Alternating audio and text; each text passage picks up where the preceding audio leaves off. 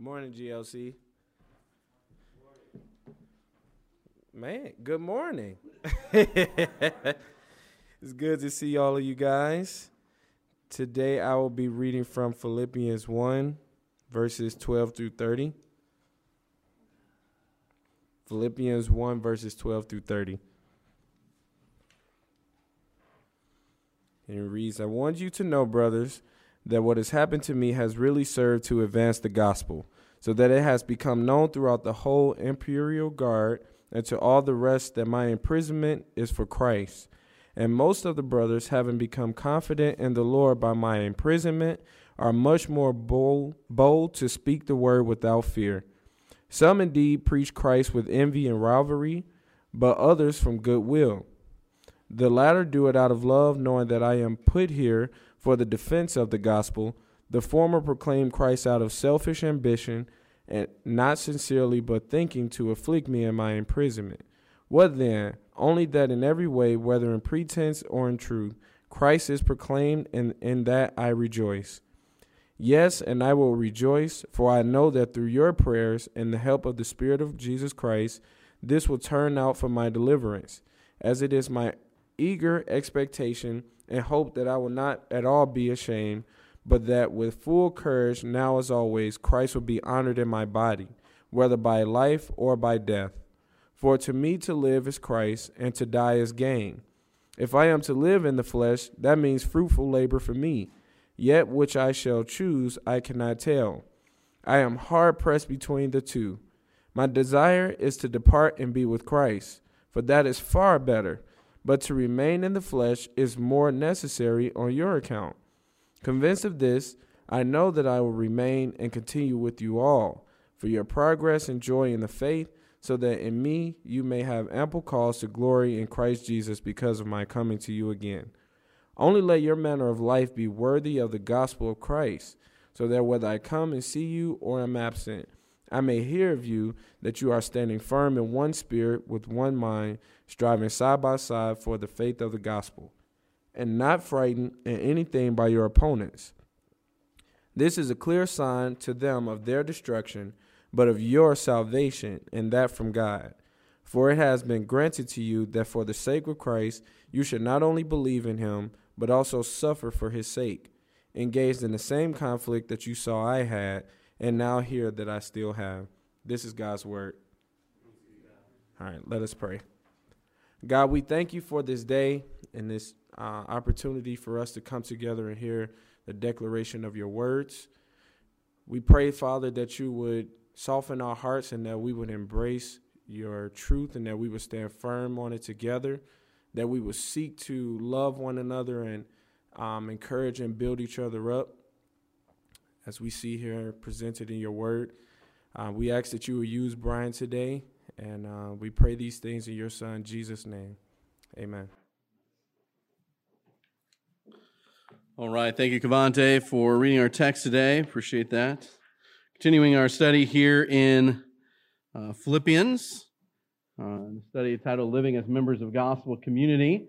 And today we're going to be looking at the cost of living as members of gospel community.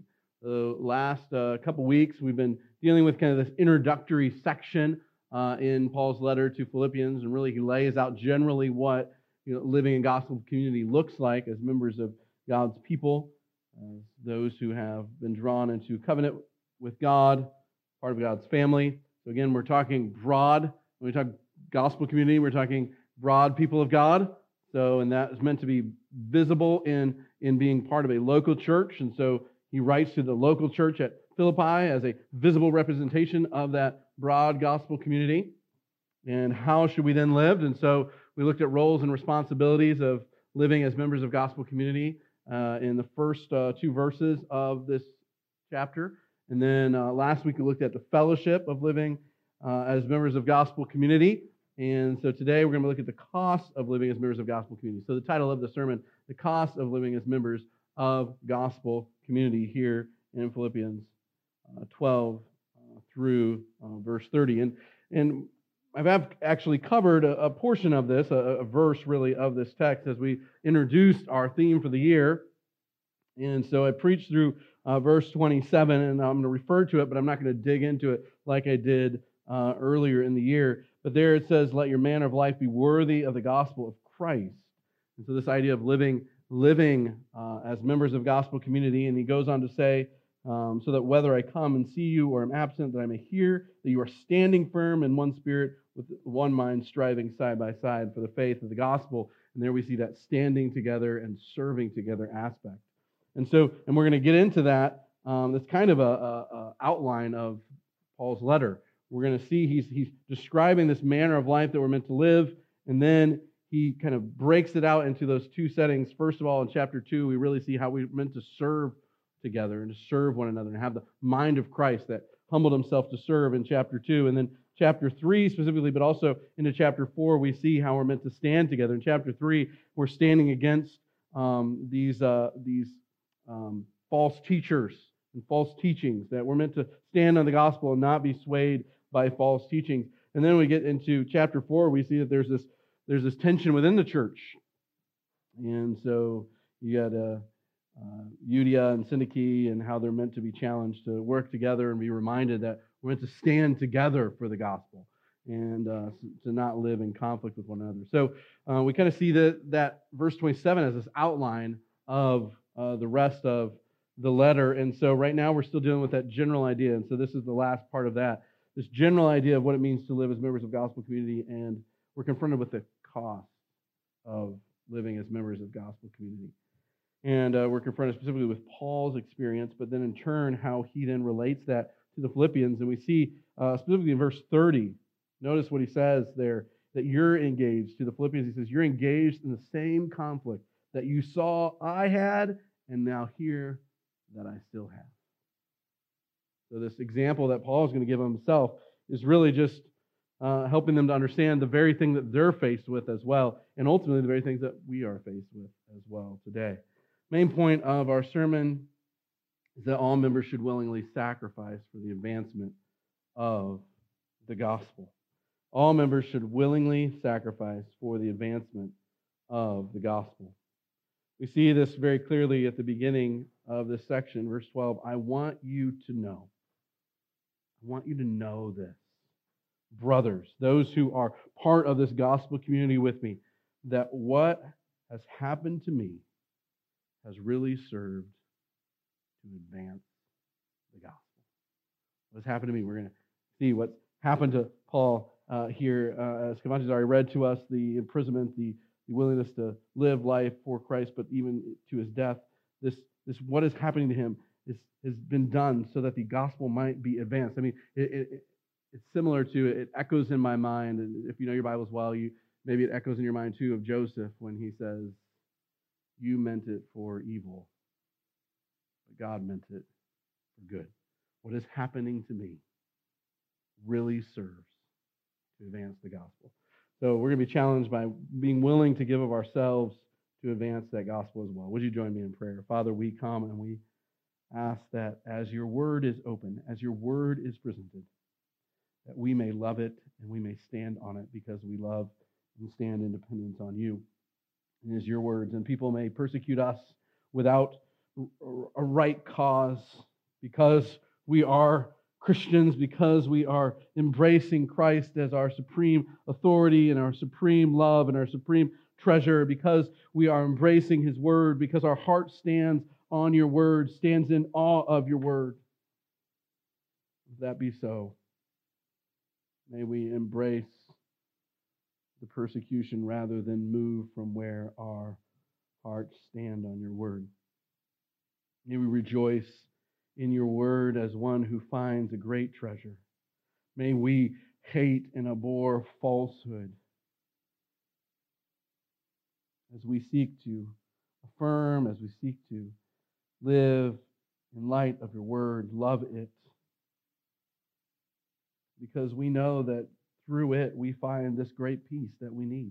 Through it, we demonstrate our dependence utterly on you, because we see in your word that we are utterly, desperately in need of you. As we have sang this morning, we glory in our Redeemer, because he is the only one who can save us from our sins and from ourselves. And if we would ground ourselves in your word and so love you and so love your word and live it out, nothing can make us stumble. Our hope is in your salvation.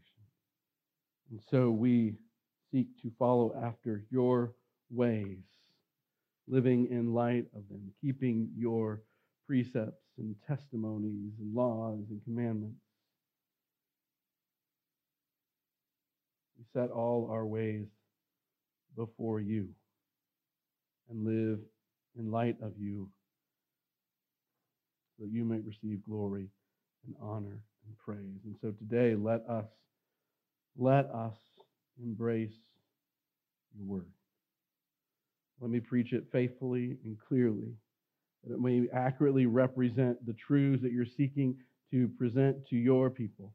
And then may we embrace them. May we seek to live in light of your words today. And may that not be just true of us, may it be true of all your church across this globe. But may they hear your words and find life in them and seek to live according to them. May their hearts love your words because they love you. May those who preach it faithfully and clearly. Lord, we pray specifically for Pastor Kip today and Bible Baptist Church in Romeoville, that you would give grace to them as they meet today, as we meet today, as all your church meets today. They receive grace from you, undeserved. We are totally dependent on it. We pray in Jesus' name. Amen. All members should willingly sacrifice for the advancement of the gospel. This is Paul's desire in his life, and it should be our desire as well. So today I want to ask us 3 questions as we walk through this text. First of all, why should members be willing to sacrifice? Secondly, what should members be willing to sacrifice? And then thirdly, what should members expect from sacrifice? And really, we're confining ourselves to this text. There's definitely much more that could be said throughout the Scriptures, specifically in the New Testament, about how our lives should be lived to sacrifice and what we should sacrifice and what we gain from it. But I just want us to focus on here as Paul is writing this letter to the Philippians, and as God in his grace has provided this as his word to us through Paul as a challenge. So first of all, why should members be willing to sacrifice? Members sacrifice to advance the gospel. We see that in verse 12. We see that what has happened to Paul has really served to advance the gospel, and in turn, that is something that he is willing to give of himself for. And he's willing to place himself into God's hands wherever he puts him, ultimately in prison here, so that the gospel might be advanced, so that it might go forward, so that it might be heard by other people, so that it might go to places that maybe Paul would have never gone himself, or other Christians would have maybe never gone themselves. But yet, Paul, in his confidence, believes God has placed him here so that the gospel might be advanced. And we are meant to sacrifice, to give of ourselves so that the gospel might be advanced. But another way he says that is in verse 16. It's parallel to this idea of advancement of the gospel. The latter do it out of love, knowing that I'm put here in prison for the defense of the gospel. So part of the advancement of the gospel is the gospel being defended and being defined as truly what the gospel is. You know, we're not just meant to advance any gospel. We are meant to be about advancing the true gospel. Because what is the danger here? And we see that there are people here in verse 15 who are indeed preaching Christ out of envy and rivalry. Envy. I was trying to combine the two. All right? Envy and rivalry together become envy. All right? In case you wanted to know that. Making up words. All right, but not only that, what do we see? Verse 17. The former proclaim Christ out of selfish ambition, not sincerely, but thinking to afflict me in my imprisonment. There's this idea in which they see Paul in his imprisonment, and they don't see it the way Paul sees it. Hey, what's happened to me has really happened to advance the gospel. They're not seeing it the way Joseph described the evil that his brothers had done to him as God meaning it for good and using it to further his kingdom and to protect his nation ultimately as he puts Joseph there to care for all those people in regard to the famine that's coming and everything. They don't see it that way. They see imprisonment as something that maybe is not good for the gospel, is not defense of the gospel. Maybe in a similar sense in which we can see the gospel being promoted today.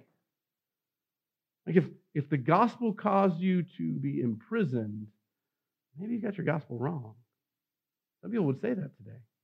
Some people, specifically within prosperity gospel, would describe it as such, well, the gospel is supposed to bring benefit, not difficulty, not suffering, not sacrifice. Oh no, my gospel doesn't bring that, but the true gospel does. In fact, Jesus is the one who says, if they hated me, the master, they will hate you. If they persecuted me, head, will they not persecute you? And in fact, we're going to get to this, but verse 29, it has been granted unto you for the sake of Christ that you should not only believe in him, but also suffer for his sake. Like, this is part of it. And so, in a sense, Paul's just willingness to be imprisoned because he's not willing to alter his gospel, not willing to change his message, is a means by which the true gospel is defended from that which would not be true. Prosperity gospel is not a true gospel. The gospel that doesn't cost us is not a true gospel. His members are meant to willingly sacrifice for the advancement of the gospel. And we see that throughout the Bible. We see that throughout church history. God's people often face great persecution, great suffering, great sacrifice. Even sacrifice that is not outwardly forced upon us. You know, the great missionary movement is not a movement of external persecution, forcing people to go somewhere else so that they share the gospel, but rather what? People willingly giving up their homeland, willingly giving up their ties to their family to go to a place where the gospel has not been preached and preach it. Sacrifice for the advancement of the gospel, for the defense of the gospel, so that the true gospel might be known and might be heard. But not only that, why should members be willing to sacrifice? Members sacrifice to honor Christ. In fact, we see this right here in verse 13. So it has become known throughout the whole imperial guard and to all the rest that my imprisonment is what? For Christ. You don't disconnect Christ from the gospel. Christ is the center of the gospel. In fact, one author wrote, and I would agree with him, Christ is the gospel. Like, he is the very gospel. And so it's to honor Christ that we would go through this. It's for him, is what Paul says right here in verse 13. But then again, he says it in verse 20. My eager expectation, hope that I will not be ashamed at all, but that with full courage now, as always, Christ will be honored in my body. A body that is chained, a body that is shackled, a body that is not free to move about and do whatever it wants. It's sitting in a room with the door locked, with guards there, honoring Christ. We sacrifice so that Christ might gain glory and honor and praise. It is for him. Which is the antithesis of our sinful nature, right? Our sinful nature lives for us, for me. We have our own needs and our own desires, and that's what we should live for. Being saved, being brought into gospel community comes at a cost. In him we die. And in him we live as his life is lived through us. I am not my own. I have been bought with a price. Therefore, I glorify God in my body. It's his life, not ours. It's meant to be lived, which in turn means our sacrifices are sacrifices for him, not for us. Leads us to number 3. Why should members be willing to sacrifice? Members sacrifice to fulfill God's gracious design. Which brings us to verse 29 again. For it has been granted to you that for the sake of Christ you should not only believe in him, but also suffer for his sake. This word granted here is often translated in other places as graciously given. It has this grace aspect to it. And now we can understand that when he ties it to that very first thing, right? It's been granted at you for the sake of Christ that you should believe in him. We're like, well, of course, yeah. It's by grace alone that we're saved. We've already looked at that already. It's grace that saves us. When we looked at last week, being partakers of grace, and that is he who begins the good work. It's by grace that we're able to then believe in him. And so we're like, yeah, that makes total sense. It's granted unto you, graciously given, and for the sake of Christ you should believe. But he also says the second thing. And that one can be a little more tough for us. It's graciously given to you that you might suffer for him. Why would we sacrifice? Because this is God's gracious design for us. It can be difficult to grapple with. And we think, God designed it so that we would suffer. That's what it says. That's what it says here. Why could that be difficult for us? Well, because we don't want to suffer, right? And we don't want anyone else to suffer. And we don't think it's right that we would desire someone else to suffer and desire someone else to sacrifice and desire someone else to have to go through difficult times. But it is gracious and good for us to know that someone has actually designed it and that it actually has purpose. Our suffering is not purposeless. It's not just because somebody out there really hates God and really hates the gospel and therefore desires to persecute the church. I mean, that is true, right? One reason why the church faces persecution is because there's people that hate God's truth. People that hate God. It's out there. Maybe we can think that's the only reason that we go into persecution. And that can be a struggle because we can't change their hearts, can we? We can't. God has to change their hearts, and God's placed them there, and they're against us. And if that's the only reason, we can see that external aspect to it and wonder, why don't these people change? Why don't these people embrace truth? Why do they have to be so difficult? But then we come to passages like this, and we see there's another reason. It's not just because of those evil people out there that hate the gospel, that have turned in rebellion against him, which we were once one of, but God himself has designed it in such a way that he describes it, Paul describes it here as undeserved favor that is given to us, that we would suffer. And again, it reminds me of what Paul writes to the Roman church when he says, all things work together for good to those who love God, those who are called according to his purpose to conform us to the image of his Son. What is the image of his Son? His Son, the God of very gods, who humbled himself, took on flesh, so that he might come and serve people who did not deserve to be served at all. He came to serve us. And in that service, he sacrificed. He sacrificed the glories of heaven for the cesspool of earth, where all of God's rebels reside, shaking their fists in God's face. He comes, and he lives among us. No matter how difficult that would have to be, the God who created you lives among you and knows your mind and sees all of the rebellious thoughts, all the sinful thoughts, all the evil thoughts in your mind. He lives among, and every single person he knows has those. Mary, his mom, had them. Joseph, his dad, had them. And what do we know of Jesus? He knows the thoughts and hearts of men. He knows all that. He had to go through that. Every single person he meets does not love God with all their heart, soul, mind, and strength, does not love their neighbor as herself, is selfish. And he knows it. He lives a perfect life. And in turn, he gives his life. He called the armies of heaven to come down and stop. He doesn't. He gives himself on the cross, dies for our sin, takes penalty of death upon himself, And with it, God's wrath and punishment for eternity for our sins. He bears it for us. All who believe in him, I have life in him.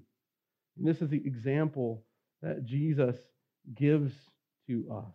This is what he's conforming us into the image of one who comes to serve and not be served.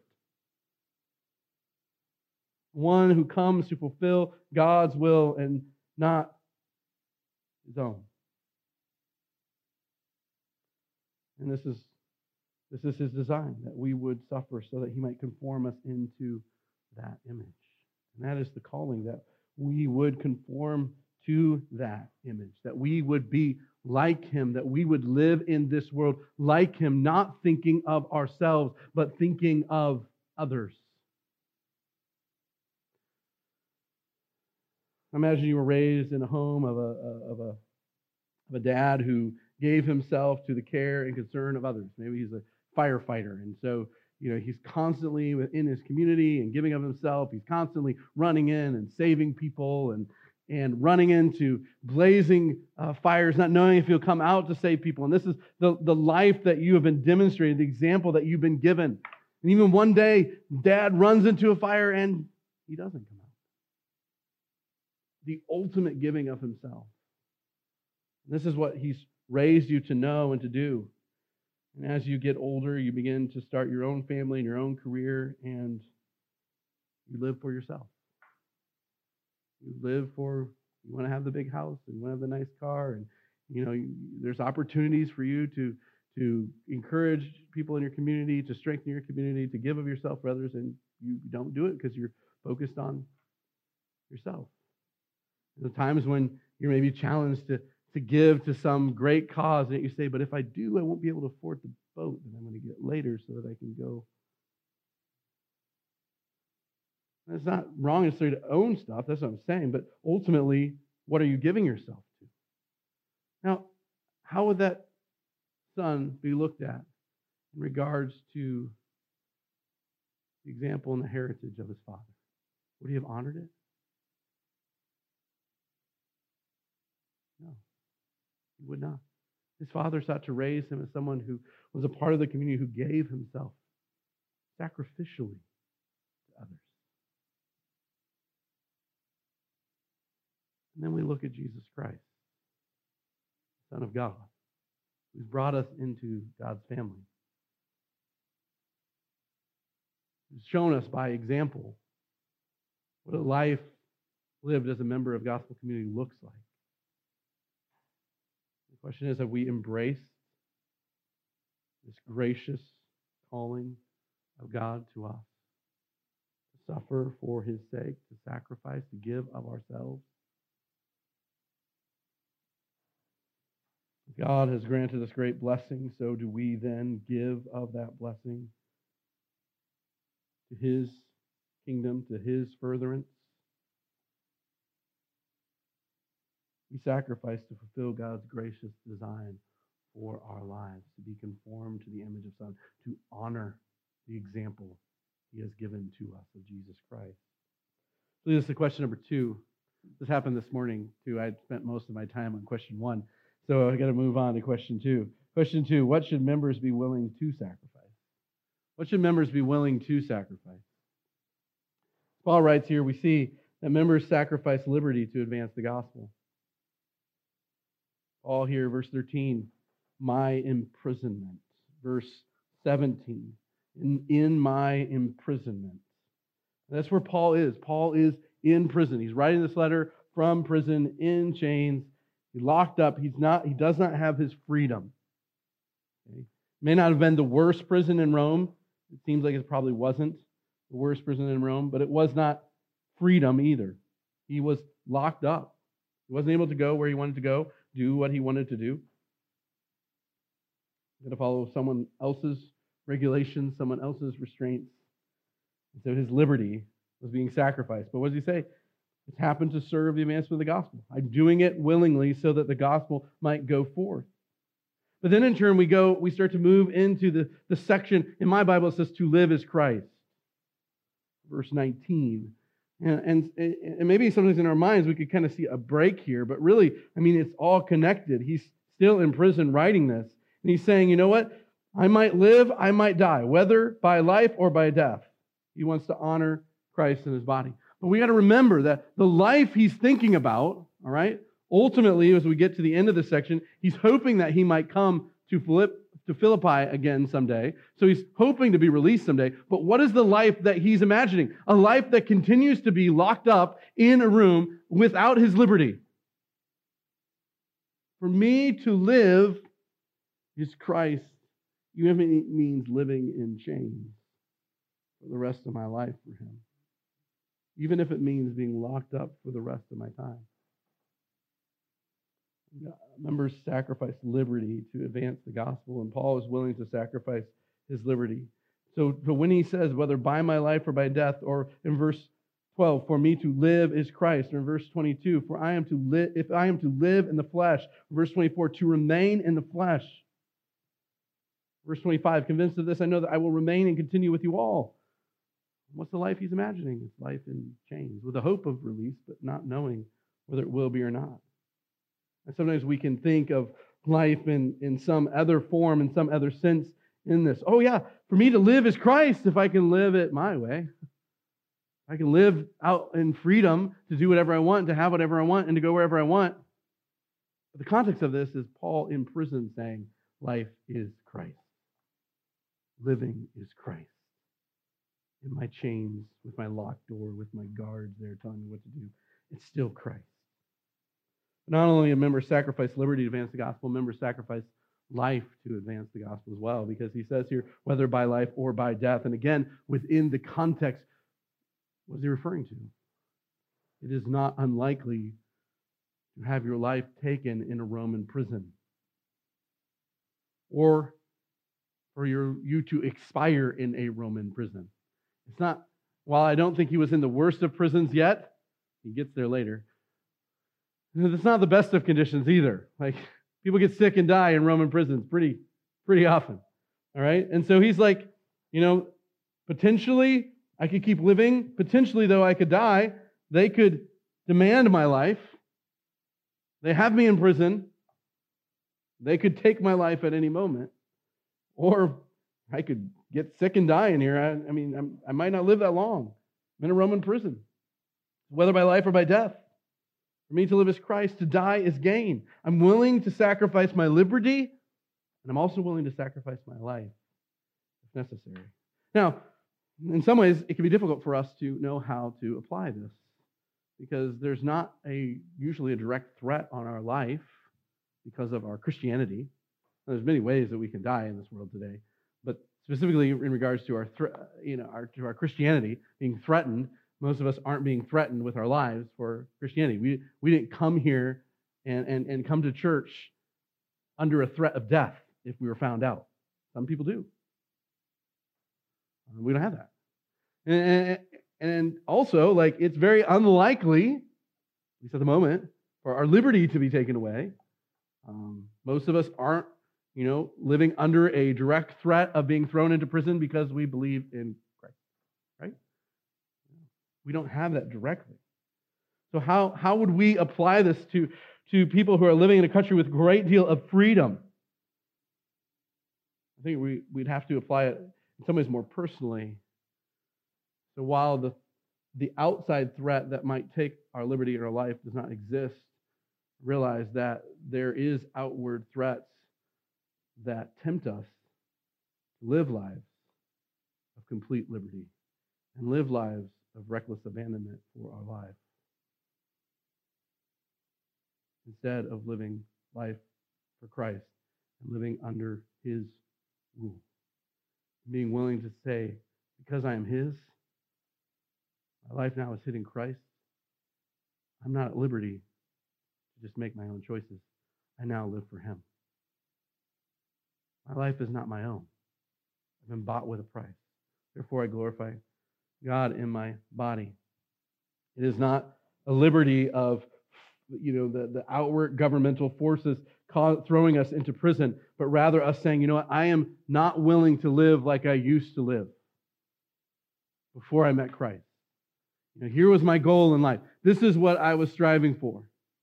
This is what I was living for. This is, as little kids maybe have a number of them, but as you start to grow older, you begin to some of them aren't realistic. You being a superhero, not going to happen. All right. You being a dentist, that could happen. So, you have this is my goal in life. This is what I want to live for. But when we come to Christ, what happens? That goal goes, poof, Christ. What he wants becomes our life. No. We serve a gracious and loving God. And many times he'll say, yep, and I want you to be that dentist and live your life for me in that realm and proclaim me and demonstrate my goodness and my glory to others. In that realm, I want you to be there.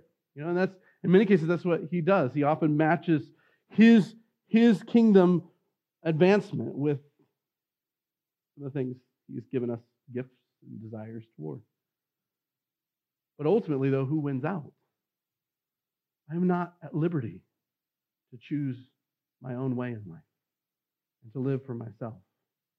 I truly understand who I am as a member of gospel community. I sacrifice my liberty to live for Christ. Christ rules all. And in turn, that makes it much easier to understand my life is not my own. I don't have liberty to choose how I'm going to live my life. My life is not my own. I live my life. It's already sacrificed on the altar. Christ has died for it. Not my own. Meant to be lived for him. So maybe that's helpful in helping you understand how would you apply it in a region of the world where we have great amounts of freedom, where we aren't facing these type of threats. There's still ways in which we need to sacrifice freedom and willingly give up our lives for him. Question number 3, what should members expect from sacrifice? This is encouraging to us. Now, again, there's others that we could see throughout Scripture, but specifically in this text, we can see three things that we should expect. They're kind of like benefits that come from our willingness to sacrifice. First of all, members who sacrifice gain a confident courage. Verse 14, and most of the brothers having become confident in the Lord by what? By my imprisonment. The sacrifice has brought the confidence. What do? They're much more bold to speak the word without fear. This confident courage comes through God's people sacrificing, willingly sacrificing for the advancement of the gospel, for the honor of Christ, embracing our God-given calling to this. There's a confidence. And I think many reasons why American Christians specifically struggle with fear in their proclaiming of the gospel and their advancing of the gospel and their living to honor Christ is because of their unwillingness to sacrifice. Their unwillingness to let go of their own life. And so they live in fear. Because one of the results of us being willing to give of ourselves and sacrifice for ourselves is a confident courage. And that's not only there in 14, we go up to verse 20. It's my eager expectation and hope that I will not be at all ashamed, but that with full courage, now as always, Christ will be honored in my body. I've given myself away to Christ, to the honor of Christ. And in giving myself away always, but now specifically in my imprisonment, Paul says, I am not ashamed, but rather I have full courage. Our courage comes through sacrifice, our willingness to sacrifice. And it's connected to the fact that we're willing to sacrifice. Why? Because Christ has become the most significant thing. And those other things are abandoned. Because where does our fear often come in sacrifice? It doesn't come from the very thing that we're experiencing. Because right here, the imprisonment brought about the confidence in these believers, but for some people, imprisonment could bring about fear. And maybe we would think, well, it's the imprisonment really that brings about the fear. But that's not true, because some people have fear of being imprisoned, and some people don't. So it's not ultimately the imprisonment itself that produces the fear. What is it? It's the love of what's going to be lost that produces the fear. And the Christian who has given himself up to Jesus Christ has nothing to lose by being imprisoned. Can't take Christ away from me. He's still with me in prison. What if you love something else? Your stuff, your family, your freedom, whatever. If you love those other things, and imprisonment is going to cause you to lose them, guess what? You're going to greatly fear imprisonment. What you're called to sacrifice ultimately will reveal what you love. And if you truly love Christ, guess what you gain? Confident courage. This is why it's the Roman, I don't think it was a Roman emperor, but it was a Roman official who wrote about Christians and the persecution of Christians. He's like, I don't know what to do with them. I'm paraphrasing what he said. He said it in Latin too, so which I don't speak. But he said, I don't know what to do with them. He said, you threaten to take away their stuff, and they're like, yeah, go ahead. My treasures are hidden in heaven. Go ahead, take it. You threaten their life, and they're like, my life is in Christ. No, I don't fear you. He's like, I don't know what to do with these Christians. I don't know how to persecute them because there's nothing I can do that can take away what they have. And that's true. That's why Christians can have confident courage. In fact, you go down to verse 28, and here Paul is moving away from his example to the Philippian church, saying, you're supposed to live in this manner worthy of the gospel. What does he say in verse 28? Not frightened in anything by your opponents. Because we have understood and embraced Christ as our life, we're willing to sacrifice whatever is necessary in order to live in a manner worthy of the gospel. Guess what? We're not frightened by our opponents. They don't scare us anymore. They can't take Christ from us. They can't take what is most valuable, what the greatest treasure from us at all. But also members who sacrifice gain a joyful outlook. Again, we see Philippians has been described by many people as the book of joy. We see rejoicing and joy mentioned a number of times throughout this. And we see in verse 18 when Paul is writing about his imprisonment and about the preaching of the gospel, what does he say? What's important to him? Christ is proclaimed, and in that I rejoice. And he goes on, yes, and I will rejoice, for I know that through your prayers and the help of the Spirit of the Lord Jesus Christ, this will turn out for my deliverance. But what is this deliverance ultimately? Because we want to read into that maybe deliverance out of prison, but what does he say? That I might live for Christ or I might die for Christ. Either way, I'm delivered. Either way.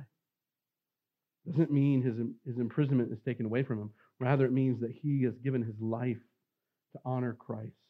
And in that, he rejoices.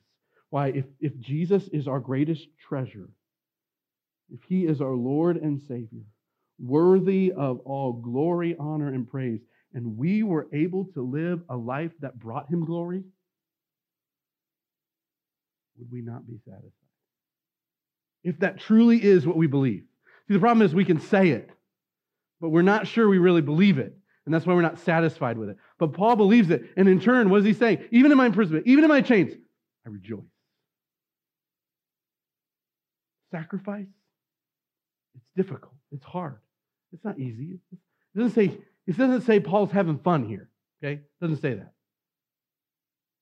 Paul's saying, I am able to find joy even in the sacrifice because of the result, the advancement of the gospel that honors Christ, embraces his gracious calling in his life. Third thing, members who sacrifice gain a clear sign. See this again, verse 28. We're not frightened of anything by our opponents. This is a clear sign to them of their destruction, but of your salvation, and that from God. God's people have been radically altered in the way they view life,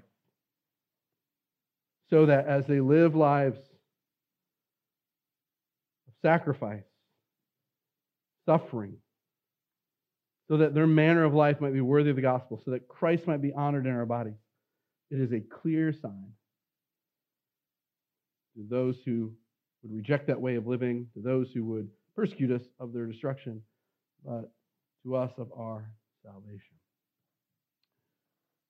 We can see God at work in us through our ability to sacrifice for him. This is number 4, connecting to everyday life. First of all, are you a member of gospel community? It's really asking, have you trusted in Christ as your Savior and Lord and been brought into the family of God? Have you realized that you are sinful and desperately in need of Christ to save you, that you've turned from your sins and put your faith and trust in him and him only as the payment for your sins, as the one to bear the wrath of God, and the one who is able to bring you into relationship with God, into that gospel community? And if that's you today saying, I need that, trust in him now. Right now, where you are, just trust in Jesus Christ. And then we'd love to talk to you about that. Or if you have further questions about it and want to try to understand the gospel more, if you have a desire to trust in Christ, but you're not sure, we would love to talk to you about that. Come see me afterwards. We definitely want to encourage you in this, because you can't really live as a sacrificial member of the gospel community unless you are a member of the gospel community. Second thing, what can we know about God in this text? What can we know about God in this text? As I was working through this text, what really weighed heavily on me is that God deserves our trust. God deserves our trust. He knows what's best for us. It's His gracious granting of these opportunities to sacrifice and suffer are actually for our good in ways that are better than what we think our life should be. And what has He done that does not deserve our trust? I can't speak for you, but I'll speak for myself. I know myself pretty well, and I'm not worthy of my own trust. Okay? I would rather trust God with my life than trust myself. I'm not worthy of that trust. I don't make good decisions. I make stupid decisions all the time. Okay? I'm not worthy of that trust. God is worthy. And so we're meant to put ourselves in His hands. But also, what else can we know about God? That God is better than life and liberty. If we want to frame it within the Constitution or whatever, life and liberty and the pursuit of happiness, right? Of course, it was private property, but Thomas Jefferson got overruled, so it was pursuit of happiness. And so God is better than life and liberty because He is the pursuit of true happiness. He is where true happiness resides. He is where true satisfaction, true joy in life resides. And so He's better than it. So if it would cost me life and liberty to gain Him, it is worth it. God's people are like the man who finds the treasure in a field, right? And he buries it, and he goes back and he sells all that he has to buy that field and gain that treasure. That is meant to be Christ to us. If it costs me life and liberty to gain Him, to serve Him, so be it. How can we enjoy God? Well, as we think about sacrifice, nothing can separate us from God. There's no losing Him ever. I mean, that's what the Roman officials had to wrestle with. Like, they couldn't take away that which was our greatest joy. And our God is waiting for us with rewards so much greater than our sacrifices. And that's what Jesus tells the disciples. He's like, your sacrifices are the rich young ruler. And so the rich young ruler goes away sad because Jesus told him you have to give away all you have. And he had a lot, and so he was sad. And the disciples chime in right after that. But we gave away everything. We sacrificed everything for you. And Jesus doesn't rebuke them, but He just says, you know what? All who have sacrificed in this life will receive 100 times greater than the next. What you sacrifice doesn't compare to the rewards that we will gain. I mean, that's why one man was led to write, he is no fool who gives what he cannot keep to gain what he cannot lose. Give what we cannot keep. We can't take this stuff with us. Give it away. Advance the kingdom so that we might lay up treasures in heaven that thieves cannot steal, moths cannot eat up, rust will never affect. Nothing can take that from us. Then how can we glorify Him? Last question. By valuing Him over all things. By valuing the advancement of His gospel, the proclamation of Christ over our life, over our liberty, over our freedom to choose how we live our lives, we say, rather than say, what do I want to do next? Or how can I glorify God next? How might I proclaim Jesus this afternoon? How might I proclaim Jesus tonight? How might I advance the gospel? Show our values by preaching and sharing, proclaiming, declaring, professing the glorious gospel of Jesus Christ to all those around us. I want everyone to know who our great God is. And that in turn brings us glory. Even if it costs us something, we are willing to give it up for Him. Let's pray. Father, we are so thankful for the opportunity today to be challenged by these truths. Lord, I hope my wrestlings through this last week and a half, 2 weeks, this text has helped me to communicate these truths effectively and clearly. Oh, this challenge, but a glorious challenge, Yes, a confrontation in many ways to give of ourselves for you, but the glorious promises that come with it. The joy and confidence in life that we can have if we just live for you, if we truly put you first. We abandoned ourselves and our desires to pursue you. What joyful life, what bold, fearless lives await us if we would live this way. May it be so. In Jesus' name we pray, amen.